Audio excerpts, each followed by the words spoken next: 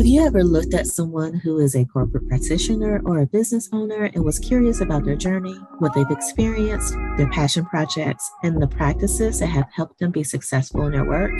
The Formula xChange podcast is the place where the inner genius of our guest meets your curiosity. Our podcast episodes are quick chats geared towards revealing the person behind the LinkedIn profile. You'll quickly discover and learn about their journey, what they're doing, and our guest will leave you with a formula to help you conquer your next. I'm your host, Dr. Lenny Cook. My Working Soul is a unique business and career resource offering targeted, full cycle support for career professionals, entrepreneurs, and leaders. In a time of unprecedented change in our world and the global economy, now more than ever is the time for us to call on our innate talents, tapping into the spark of ingenuity that will ignite opportunity for ourselves and our communities.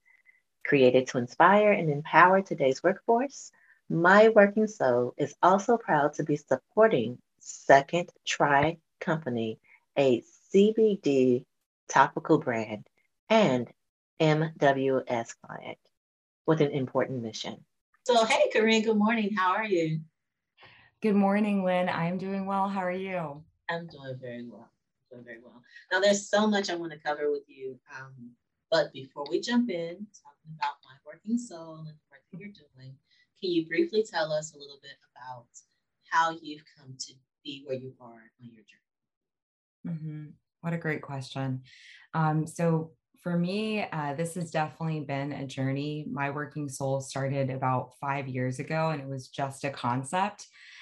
It was really centered around my idea of that soul inside of me that didn't feel fulfilled by the 9 to 5, that was looking for something more.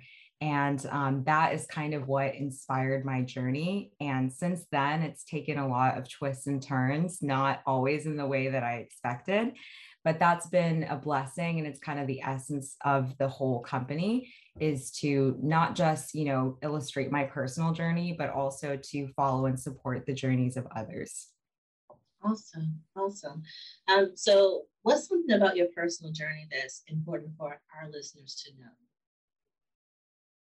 What's important about my journey for listeners to know is that I'm not special. I definitely have a particular journey and a particular story, but so do you, and so does everyone listening. And we're all important. All of our working souls and all of our journeys are important. So even though I am a highlighted example, I don't see myself as different from everyone else. I think I really do see in everyone that same person that I was early career that maybe didn't know, or even pre-entrepreneur.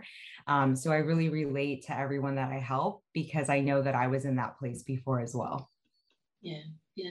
One of the premises of the Formula xChange podcast is that everyone has an aha moment that can be shared, right? Mm-hmm. And so in and of itself, that's special and unique to each person in their journey, their experience. I do know that you have a background in HR. So what are some of the things that you experienced while working in HR? So working in human resources, it's definitely a really great career choice because there's so many options. You can go into benefits, 401k administration, you can go into training, you can go into recruitment, you can go into traditional generalist HR. So my experiences in human resources have been varied. I feel really lucky to have had the chance to start my career in that place because I think the professionals and the leaders in human resources that really have a heart for people and want to support people's lives and journeys, that's what really attracted me to it. So on the positive side, I would say it's really varied. A lot of us tend to come to the profession because we care about people. I guess I would say some of the challenges that human resources professionals face today and, looking ahead is that we're even redefining the term human resources and what that means. We're starting to realize that, hey, maybe put everything under one bucket of human resources, maybe we should take a different approach.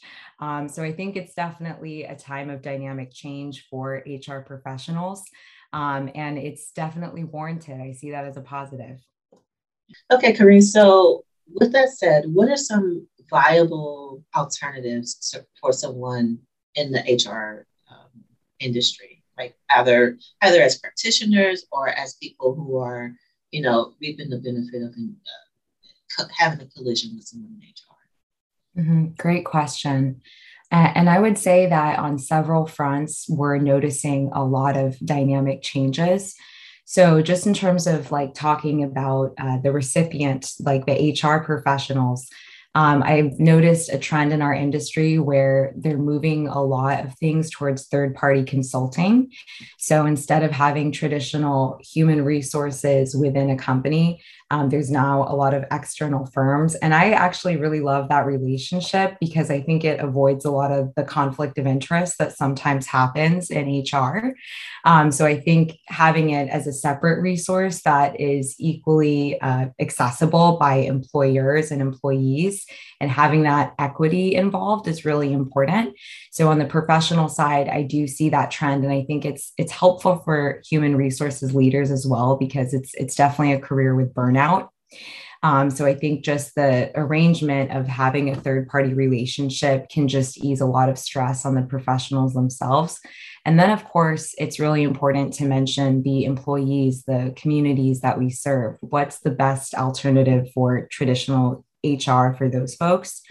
And I would really just say, on the career front, I think everyone needs to take stock of themselves, their career, and what they really want, especially in a post-COVID era. And especially with career services, I think the alternative to just being a passive employee and putting our future and our livelihoods in the hands of others, I really want to encourage succeeding generations in the workforce right now to recognize your value, recognize your worth, and recognize that you don't have to be just a cog in the machine. You can actively have a shape in your career destiny. Well, you said so much. You said recognize your value, recognize your worth. Don't just be a cog in the machine, right? That really speaks towards your love for people and potential. So I guess let's swing that into talking about what you're working on in terms of your passion. Like, how is your passion for people spilling into the projects that you're working on now? Mm-hmm. Yeah, that is such a great question. And it kind of alludes to the twists and turns of my journey and my working soul as a company. Because when I first started out, I knew that I wanted it to be yoga related. And I thought, oh, I'll do talent acquisition. I have a recruiting background. It makes sense. That's what I'll do. But in the course of my journey, I realized that, the clients that I was getting and the support that they needed a lot more than just talent acquisition. So my services pivoted to meet my clients where they were. And so overall, I think that was a surprising part of my journey to realize that, okay, I'm going to do more than just talent acquisition. I'm going to support entrepreneurs from the start of their journey, whether that's career services or executive coaching, all the way to the end of the journey, which hopefully is not the end, but scale mode when we're actually ready to hire your first employee. So one of the things that was joyful to me in all of that was recognizing that I had a lot more in myself to offer, more than I thought I did. And it was really joyful to see the different evolution that my clients took from being here to being here and knowing that I played a part in that. Did I answer that question fully? You did. You answered it brilliantly, actually. So your approach to, I guess, handling human potential and human capital is much different than the traditional, ways that we kind of see human resources affected within, the work environment. What's the misunderstanding that existed that you were kind of able to identify so that you could actually kind of shift or pivot your approach? Mm-hmm. Love that question. And I think it starts with my journey. So again, I don't recognize myself as different from anyone else. I think a lot of us experience this, but ultimately I just wasn't satisfied, especially being an early career starting in human resources. I was privy to a lot of sensitive conversations. And, business is business. There are hard conversations that are going to need to happen. But I was just really struck by the employee-employer relationship, and how unequal it seemed. And that's not necessarily the fault of employers. I would never fault organizations and say, oh, all of this is your fault. I don't think that's true. I think organizations have a lot of challenges to contend with as well. But the entire system is broken. We're operating on this idea of a 40-hour work week, which is quite antiquated already. We've already eliminated for most people the idea and concept of a physical office space, but that innovation has not trickled down to everyone. So something I talk about frequently is the fact that I started in construction staffing. I started, Amazon fulfillment recruitment, and I recognize that not all professionals are reaping all those benefits that have happened in a post-COVID era. So I recognize there's a lot of work to do to make sure we're including everyone in this new vision. But again, this whole journey was part of my journey, a part of me recognizing that I needed support to make my dreams come true, make my professional aspirations come true. And the problem that I recognized was this relationship of work. It's not working for all of us, and we need someone who can facilitate that change in a positive way. Yeah. And in terms of what you just shared, I have two thoughts that are just kind of emerging.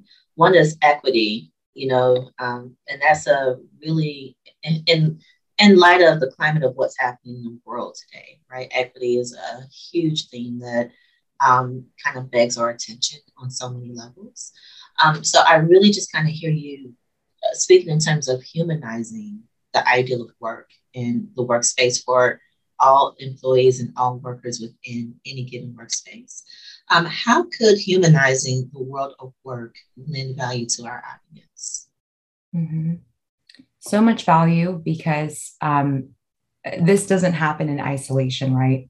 If we're talking specifically about America, we're definitely in a time of crisis right now, as you alluded to, in so many different ways.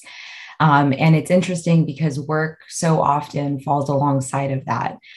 Work is something that, like it or not, tends to define a lot of who we are and, how we experience life, especially in America, that has one of probably the most brutal work cultures in the entire world. So I think humanizing the workplace is going to do a lot of things. I think it opens up the working space as a safe space, as a place where everyone can feel included, where nobody has to feel like I'm not represented here, I don't belong here, I'm afraid to talk to these people, these resources aren't for me. Really opening up that dialogue and extending a hand. Like a brief example I'll share is one of my core services is career services. And one of the things I was shocked by, at first, but unfortunately not shocked by now, is that a lot of people are never approached by recruiters. They never are talked to by a career coach.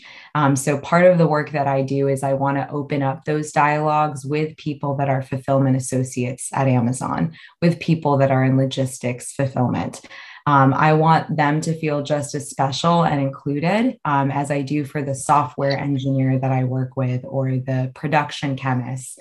It's very inclusive because everyone goes through this, and nobody is immune to wanting to have a more human workplace. Yeah. So really, you're kind of speaking on just having an authentic approach to connecting with your humans that you work with. For you, what has been a bright spot in your journey, and how have you found success with being able to forge those authentic connections? And I ask this because everyone do not take that same approach to connecting with people to serve them. You really have a servant mindset or a servant approach to working with people. Yeah, I appreciate that. Thank you. I will take that compliment with love. And I'll answer your question on two fronts because I think it's an important question to ask.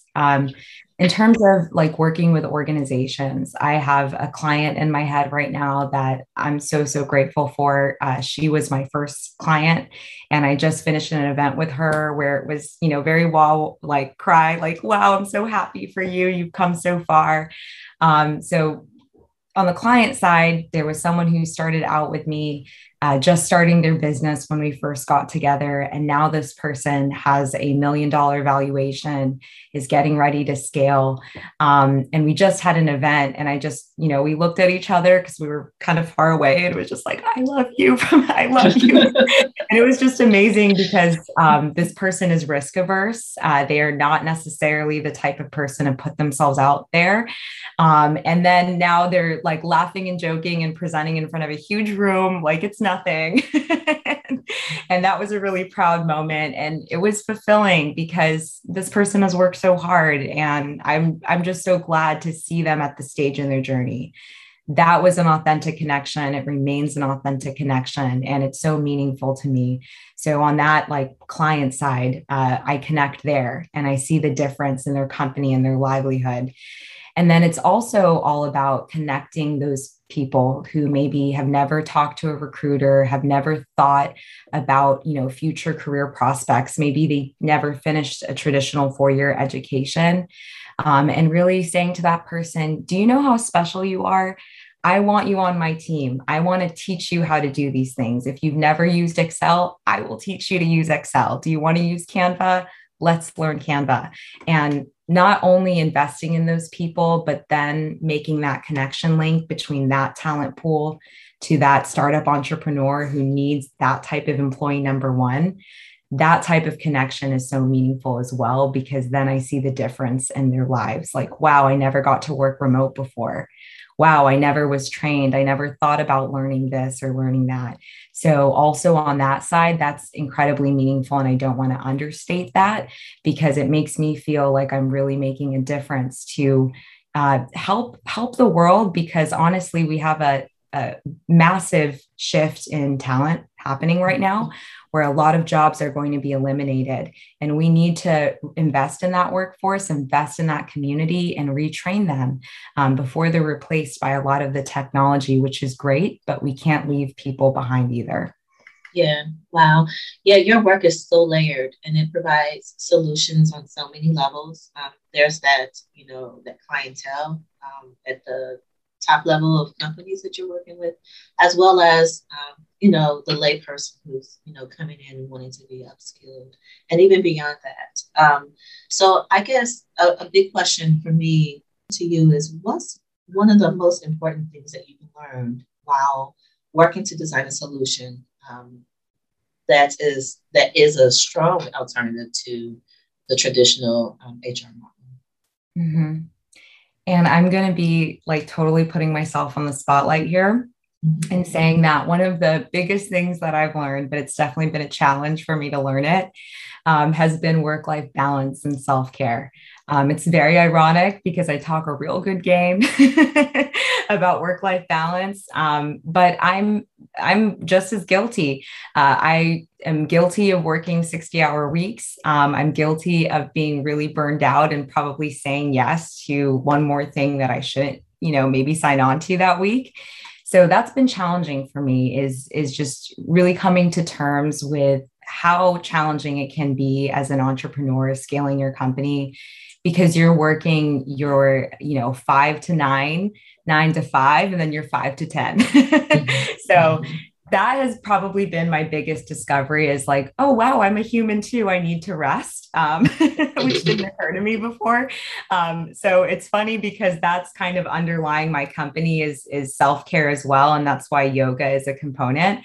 But it's so hard, and it's something that I have to fight towards and work towards every day, because I get so much energy from what I do. And you'll notice that in my business model, I want to cater to everyone. I want to include everyone.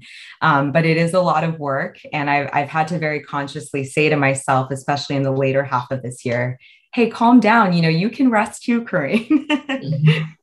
Yeah, that's a perfect lesson to learn. I shifted from not only just work-life balance, because there's so many different directions that you can be pulled in, but also just work-life harmony, meaning I'm only giving myself over to the things that actually make my heart sing or make that really resonate with me. And then I have a colleague who mentioned having work-life integration, where things are like perfectly integrated and working well. So the fact that you just gave yourself permission to hear yourself and honor yourself is really powerful. So let's talk about your formula, okay? It seems that being able to connect better with other humans require a level of personal insight and honesty that you clearly have. I don't know if you naturally have it or you just kind of developed it over time. But for those in our audience who may naturally have it or maybe not naturally have it, what's your formula for a person being able to discover their own personal depth? Mm-hmm. Such an important question, Lynn.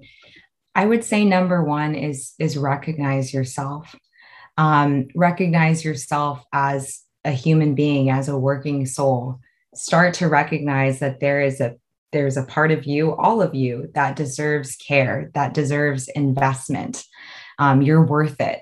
That was very, very hard for me to learn, very counterintuitive, but it draws into my personal challenge, which is not giving myself enough rest.